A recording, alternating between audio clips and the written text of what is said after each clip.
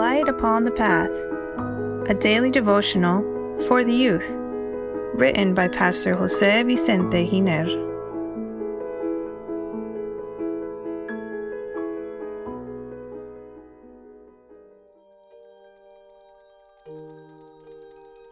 February 7.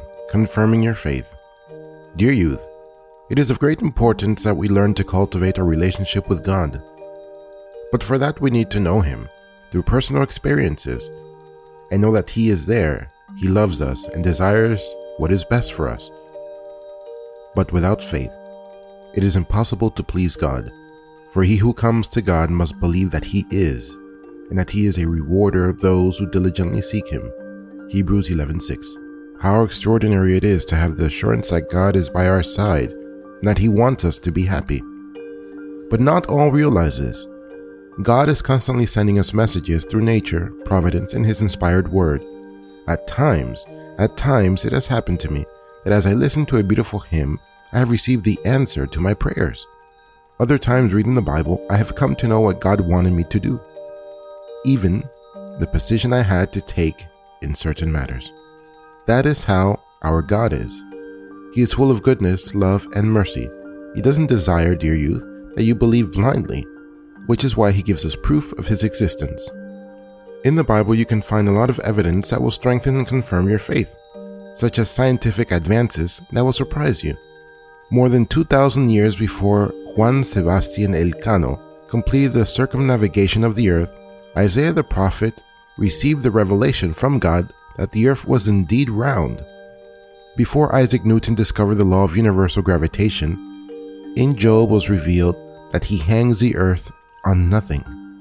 Job 26 verse 7. Before Torricelli created the barometer, the eternal word announced that the air weighs. We also see how the precision of the water cycle is described. It is said that the stars are innumerable. Today, astronomers are still discovering new galaxies. As for the antiseptic methods that the Bible recommends, we find washing oneself after touching a corpse in Numbers 19, 13, and 7. Currently, antiseptic methods are followed in all hospitals to avoid germs. The Bible also says that circumcision of Hebrew newborns was to take place on the 8th day. What does this mean from a medical standpoint? It has been discovered that vitamin K and prothrombin, which are blood coagulating elements, reach their highest level on the 8th day of a child's life, preventing them from bleeding to death. How wise is our God? He knows all things. There are many more scientific advances mentioned in the Bible. Dear youth, make the Word your study partner. Learn to love it and desire it more than gold, to strengthen and confirm your faith. Remember that God is the author of its pages. Have a good day, and may God bless you.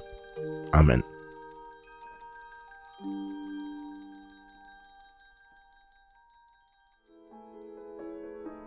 Please share this message that it may be a blessing to others as well.